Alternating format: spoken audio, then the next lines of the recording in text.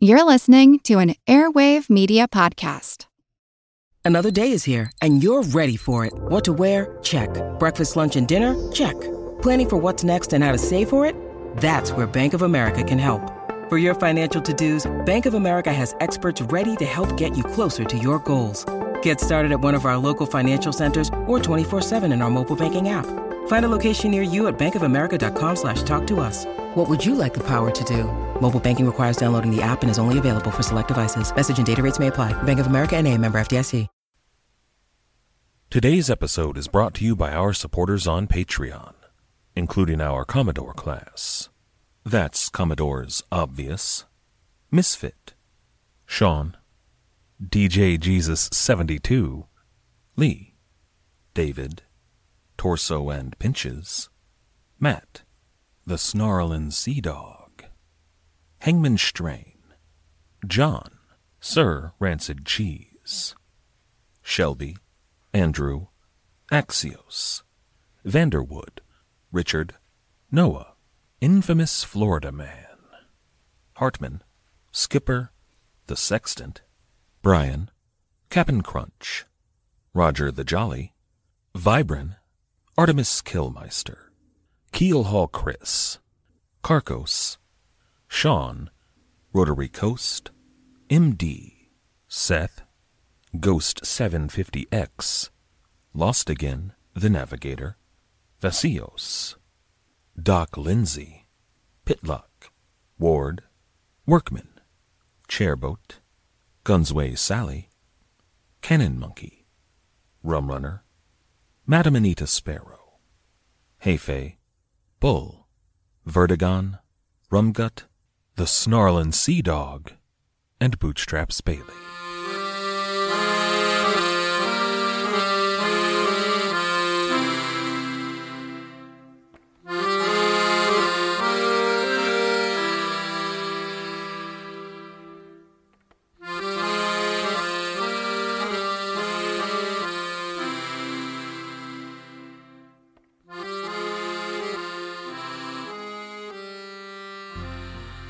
Hello. Welcome to the Pirate History Podcast. My name is Matt.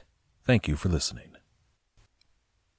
So, today's episode is late, and I'm not particularly happy with it. Which is a shame because I've been through 3 or 4 drafts of this episode and one recorded version that I scrapped. I'm really beginning to see and internalize why so many writers stay away from this story.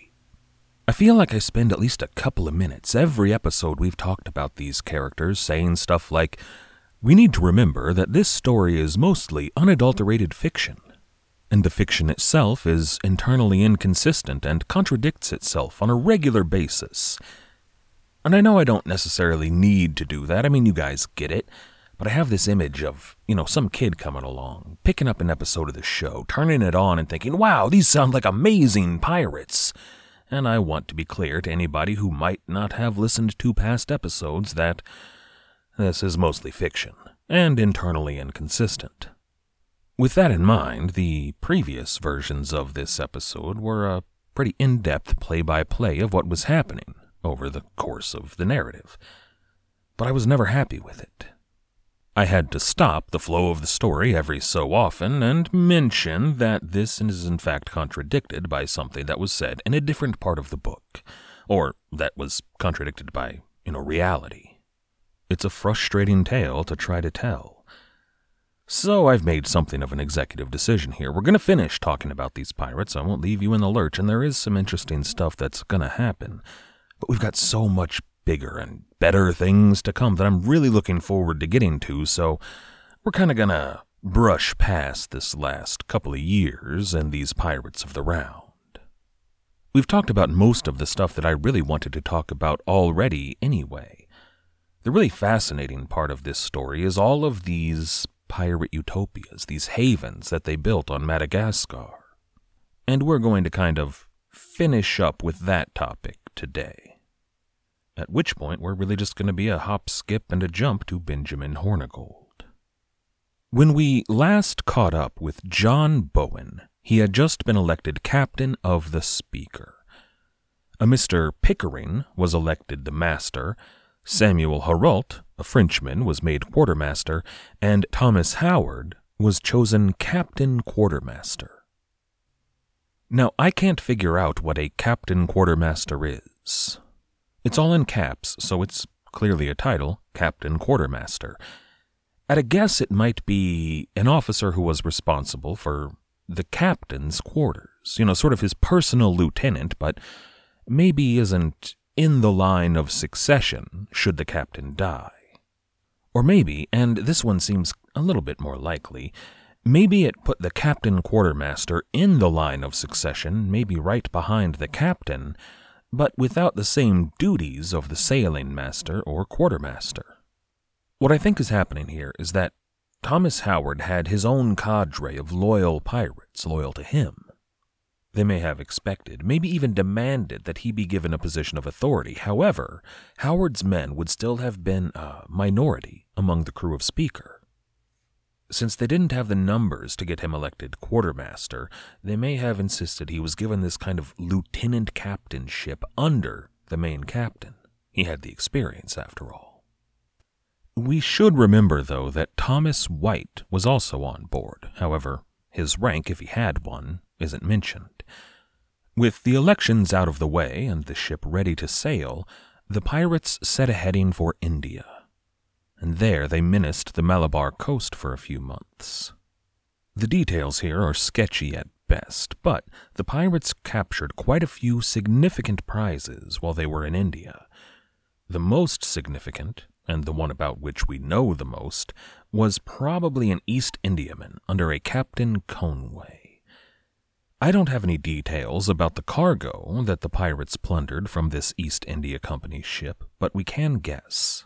See, she was captured just outside the port city of Quilon. Quilon was an old Portuguese trading post that specialized in one particular export: cashews. Back in the 1500s, Portuguese sailors transplanted cashew trees from Brazil. Initially, they were mostly there to shore up loose, sandy soil along the coast, but in and around Quilon, the trees really took off. By 1700, Quilon was the largest exporter of cashews in the world, and that's a distinction that it still holds to this day. And cashews were crazy popular back then. The Chinese had discovered a voracious appetite for cashews, but back in Europe, the upper and middle classes had also discovered they were pretty good and wanted as many as possible. There are actually some pretty fun stories from this period where Chinese spies tried to infiltrate Quilon to steal some of the saplings. Cashews, though, were a closely guarded agricultural secret. Now, I love cashews, but if I were to come across a ship full of them, several hundred tons of cashews, that might be a little bit too much even for me. However, the pirates would have been exuberant with a haul like that. They would have been extremely easy to sell for an extremely good price. See, the pirates received a very warm welcome from some of the other ports in the region. The merchants at some of the nearby port cities were more than happy to buy their plunder, no matter where it may have come from. In fact, in this case, the pirated source of these goods may have been a big selling point. Mostly here we're talking about Indians who would have, I imagine, gotten a pretty big kick out of making a profit off of goods stolen from the English. According to General History of the Pirates, Volume 2, the people in those nearby port cities were happy to provide the pirates with food and drink, any other amenities the pirates were likely craving, and even the most important commodity of all, information. These merchants had quite a bit of inside knowledge about ships that were preparing to depart from other ports. They could tell the pirates what those ships were carrying, how much the merchants here in town would be willing to pay for those goods, and even in some cases, what kind of strength they had on board. And in a few cases, these merchants probably knew all of these in-depth details about ship movements and cargo and strength on board because these merchants themselves had sold them the cargo in the first place. sell a few sacks of pepper to a merchant ship, and then tell the pirates about it. The pirates go out and steal the sacks of pepper, then bring it back to the original merchant, who would then sell it a second time for even more profit on the same sack of pepper. So these were easy and profitable times for the pirates of the Speaker.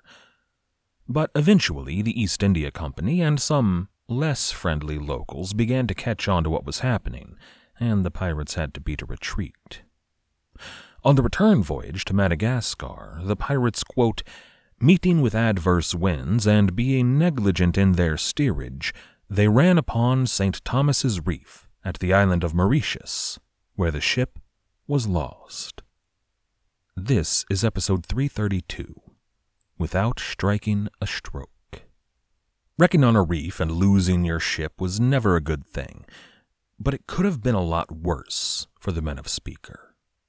Mauritius was a Dutch colony in 1701, as it had been for just about a century now.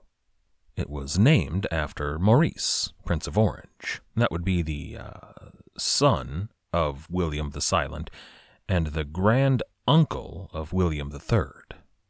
But in 1701, the governor of Mauritius was a man named Roloff Diodati. He was the grandson of Italian immigrants to the Netherlands. Diodati began his career as a Dutch East India Company official, but while he continued to serve in his role in the East India Company, he moved on to a more overtly political career. His first job there was the governor of Cape Town, and after this stint here in Mauritius, he would go on to command the Dutch outpost in Japan. It's actually that job for which he's most well known. You know, the Japanese only had the one European outpost, the one European colonial holding in their territory with which they would trade, and that was this Dutch holding. Now, commanding a tiny little island in the middle of the Indian Ocean might seem like a demotion after a place like Cape Town, but it really wasn't. When Diodati took command of Mauritius, the world was marching to war. It was clear to everyone that England and Holland would soon be fighting the French, and Mauritius was an incredibly important stop for Allied ships that would, moreover, be under constant threat from the nearby French island of Réunion. It was Diodati's job, and a big job that was, to protect Mauritius. Now, this is one of the first areas and the scrapped versions of this episode that I've cut a lot from. There was a lot more analysis here about the war and the role of a place like Mauritius, but none of that was very interesting. Instead of all of that, I'll just say that it's a good idea to keep a group of heavily armed English and Dutch pirates in your good graces when you're in a precarious situation like Diodati's. So, when Speaker crashed on the St. Thomas Reef, Diodati invited the pirates in with open arms. They had a hospital there that specialized in treating tropical diseases and new arrivals. They also kept a large store of citrus fruit around because they knew that was important for curing scurvy. There were a bunch of pirates who weren't exactly well, some who were actually sick, and they were all seen and treated by the doctors at the hospital there. Once that bit of business had been taken care of, the crew of Speaker were feted. They were served fine wine, good food, all of the pleasures of civilization that Mauritius had to offer were offered to the pirates. Governor Diodati, and I should be clear here, his title wasn't actually governor. I can't pronounce the title in the Dutch, and it wasn't exactly a governorship. You know, there was no king to appoint him, and really he got his role from the East India Company, which was more closely enmeshed with the Dutch than it was in England, but we're just going to call him governor, which is basically what he was doing. Well, the governor allocated men and ships to transfer all of the cargo from the beached Speaker to the shore, but the pirates were still without a ship. So the pirates decided to buy a local sloop and convert it into a brigantine, a process which basically breaks down to taking the lateen rig off the mainsail and replacing it with a square rig. They also transferred over some of their guns from the Speaker. Now, the brigantine wasn't going to be able to hold all of the guns that had been aboard the Speaker, so Governor Diodati happily accepted a gift of the excess guns to put atop his fortress wall. He also accepted a very gracious gift of 2,500 pieces of eight. Beyond all of that, the Speaker was just sitting out there, beached, unable to sail, but still, mostly intact. As it turned out, there would be enough wood and fittings in the wreck of the Speaker to make basically a whole new sloop. So this whole affair turned out pretty well for Governor Diodati. That's the other bit that I cut from this episode. There was a lot more detail in the book, and I shared a lot more of that previously, which was kind of fun, but not terribly relevant. It's at this point, though, that the crew of Speaker, formerly of Speaker, here they split up. Their brigantine just didn't have enough space to carry everyone. At this point, the crew split up. The sloop, the brigantine, just didn't have enough space to carry everyone. So Thomas Howard and his cadre of loyal pirates chose to stick around Mauritius for a while. We're going to catch up with them here in just a minute. For now, John Bowen steered his men to Madagascar. The brigantine put in at a place called Mauretan. Now, I can't find anything on a settlement named Mauretan on Madagascar outside of A General History of the Pirates Volume 2. And it only shows up right here when John Bowen landed his brigantine there. It looks kind of like the pirates named it themselves. For the remainder of 1701, the pirates set about building a fortress. They had a wooden stockade, they put guns on top, they had houses inside, they set up a farm, and employed some of the locals. Now that's the word the book uses, employ. And we're just going to pretend that that means they actually paid out fair wages, which, if so, that would be wild. We've talked about a number of other pirate settlements that each in their own specific way were pretty sociopolitically radical, setting up courts of justice with juries and stuff, but a place that actually paid black people honest pay for honest work, that might have been the most radical of all. When we first started talking about the Pirates of the Round, something like 3 years ago now, we started with Captain James Misson. But it wasn't really Captain Misson that took the forefront of those first few episodes. Mostly, we talked about Utopia and the pirate haven of Libertalia. And as we said, these are the really fascinating elements of the Red Sea Men to me. St. Mary's, the island where Adam Baldridge set up his outpost, that was real. The pirate settlement at St. Augustine Bay was also real. This fort at Mauretan, and the settlement we talked about last time, built by Nathaniel North, we don't have any archaeological evidence that those places were real. Now, there is a lot of DNA evidence that suggests Europeans were in the region long enough to spread that DNA evidence around, and we can assume that they had somewhere to make that happen. What I very much doubt, though, is that they had the advanced justice system that Nathaniel North's settlement was reported to have, or the anarcho-Christian socialist utopia of Libertalia. Remember, that was partly established by a radical, revolutionary Catholic priest who sailed with James Misson, a man named Caraccioli. Their slogan, for God's sake, was, "For God and Liberty." As an aside, I do wonder if putting such a prominent Catholic character with a slogan like that in your story, I wonder if that suggests some pretty strong Jacobite leanings in the author. More on that later. But here at Mauretan, there's less of that utopianism. And to me, that makes me feel like this is more real than North's settlement or Libertalia.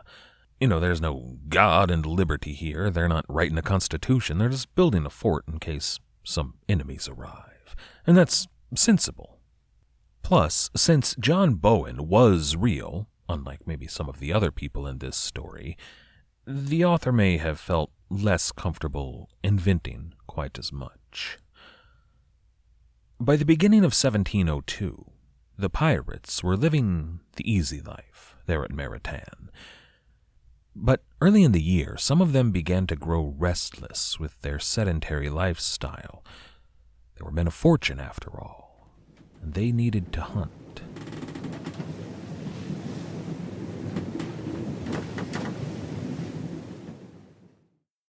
Look, Bumble knows you're exhausted by dating.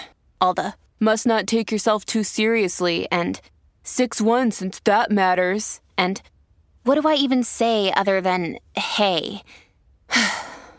Well, that's why they're introducing an all-new Bumble, with exciting features to make compatibility easier, starting the chat better, and dating safer. They've changed, so you don't have to. Download the new Bumble now. Wyndham Hotels & Resorts makes travel possible for all. Whether it's the long haulers looking for a great cup of coffee, a roomier rest for the on-a-whim road trippers, or a place to make summer memories with the whole family. No matter who you are, where you're going, or why, with 24 trusted brands to choose from like La Quinta, Days Inn, and Super 8, your Wyndham is waiting. Get the lowest price at WyndhamHotels.com. Restrictions apply. Visit website for more details.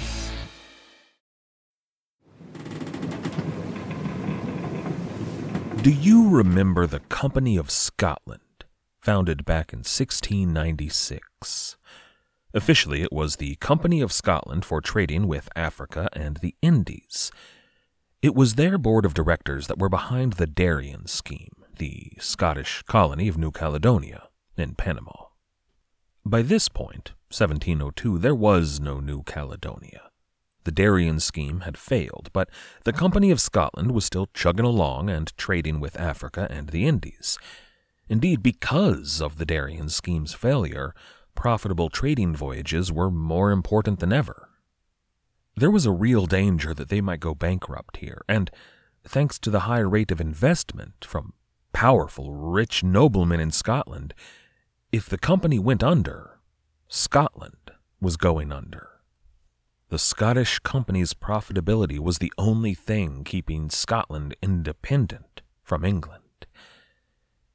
In January 1702, 2 ships belonging to the Scottish company stopped at Meritan. The smaller of the 2 was the Content. Sometimes you'll see it called the Continent, but I'm going to go with Content. She was just a brigantine, carrying mostly guns and supplies. The larger of the 2 carried enslaved men and women. Her captain was a man named Drummond, and he had rounded the Cape of Good Hope just a few months earlier. He sailed over to India, where he traded the Englishmen there some of his English goods. Likely he bought some spices there, but spices weren't the purpose of this voyage. He was here to buy people. He stopped at Mauritius after India, and I wonder if, while he was there, Governor Diodati recommended that he stop at this place called Meritan. There were, after all, some very nice Englishmen about. Before that, Drummond sailed for St. Mary's Island, where he traded with Edward Welch. Then he headed south. First he stopped off at Fort Dauphin, where he met with Abraham Samuel, and then rounded the Cape, heading for Meritan. When the ship arrived, Captain Drummond lay anchor, put a boat in the water, and made for shore with his surgeon, his purser, and a few men to haul chests of cargo. Drummond told the men there that he was here to trade in all manner of European goods. Anything that gentlemen such as yourselves might want could be found aboard his ship, a ship called the Speedy Return. I'm going to let Captain Charles Johnson relay the next bit.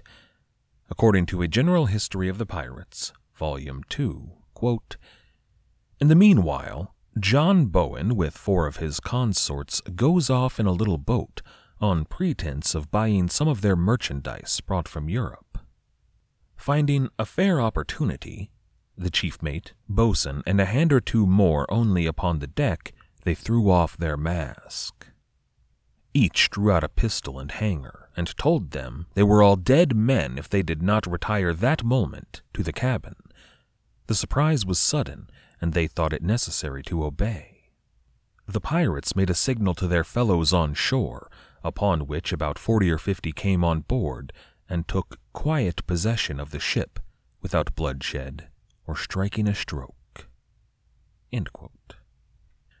When he says they pulled out their pistols and hangers, a hanger is a sword. It's a cutlass, really. They call them hangers due to the sling in which the pirates carried their swords. Instead of, hanging at the hip like a long sword or on their back, most pirates carried their swords up under their arms, slung over the shoulder, or maybe up next to their chest.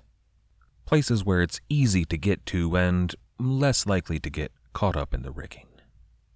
So 4 pirates pulled their pistols and their swords, told the men on board to surrender, called their friends over, and took the ship. No one was shot, no one was hurt, and they had 2 new ships in their possession. John Bowen and his pirates outfitted their 2 new ships. They filled them with guns and provisions, and then they made an offer to the captured crew, the men who had formerly been aboard Speedy Return. Any man who wished to join the pirates could do so right now today. They'd get equal shares, the vote, and all the freedom they could shake a stick at, and some of the Scots did take them up on the offer. But it's not like this was a join us or die moment. The pirates left Fort Meritan in the hands of the Scottish. They didn't leave them any guns, of course, but they had food and shelter, fresh water, stout walls, and they even had a ship. That brigantine that the pirates got from Mauritius several months ago, that was still there. John Bowen ordered her to be disabled. Of course, the Scottish would have to repair the ship, but if they wanted to, they could get her up and running and sail back home to Scotland. And it looks like they even left the men with their cargo, the human beings that they were intending to sell into slavery. That wouldn't work out for Captain Drummond or the Scottish Company or Scotland, as we will eventually see.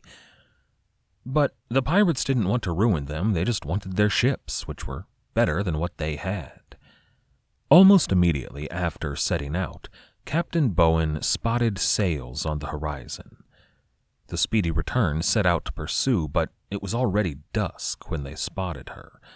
They lost sight of her during the night, and when the sun rose, the ship was gone. Bowen decided to return to Madagascar. Not Meritan, but to, in this case, Port Dauphin. Along the way, the Speedy Return lost her escort, the Content. She'd been lagging behind the whole time, and thanks to the wind, Speedy Return didn't have time to turn around and look for her. A few days after Speedy Return arrived at Fort Dauphin, the Content limped into harbor. Apparently, she was a leaky tub that could barely stay afloat, so the pirates burned the Content, and everyone on board went to the Speedy Return.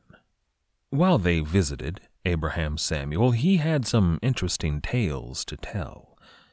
The whole country, apparently, was currently at war. Some of this has to do with what was happening with Nathaniel North, who was on the march with his Malagasy allies, but there was other stuff going on as well. To the southwest, Ratsimi-Halo, that son of the pirate Tom Collins, had left Madagascar. He was in England right now, attending school, but that had left a vacancy on his throne, and warfare had broken out in his kingdom, and it was a war that would span the next decade. It would eventually drag Ratsimi-Halo back to Madagascar, drag in Abraham Samuel, drag in the French, and even, at the end of it, Woodes Rogers. We'll get to all that later, though. For now, the pirates headed west for St. Augustine Bay. When the pirates arrived, they spotted an unwelcome sight. There was an English East India Company ship in the harbor there, and company ships were not welcome at St. Augustine Bay. Many of the pirates feared this was an attack, or maybe the attack had already happened, and piracy was over in the Red Sea. Captain Bowen, though, decided to take his courage in his hands and hail the East Indiaman. When the reply came back, it wasn't an East India Company official. It was their old friend and crewmate, Thomas Howard. And that's where we're going to leave it today. Thomas Howard has had quite the odyssey getting this powerful East Indiaman to St. Augustine Bay. We're going to talk about that next time. And then we're going to set up what's really the last great ride of the Pirates of the Round. I'd like to thank everybody for listening.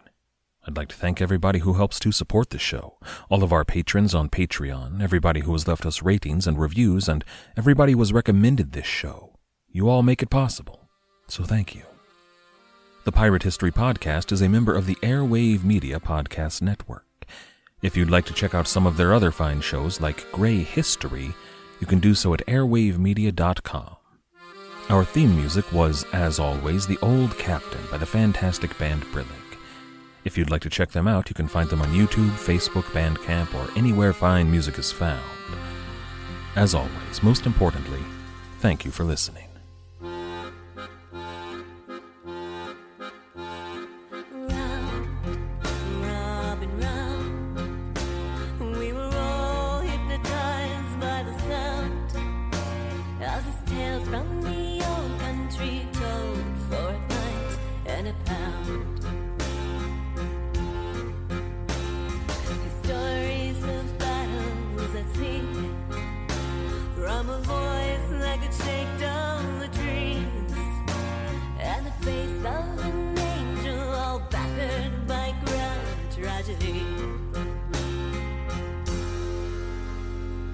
Raise your glass in the air with a tear in your eye. Time has come now to bid him goodbye. For at first light this morn, the old captain has died. Let him live on in legend tonight.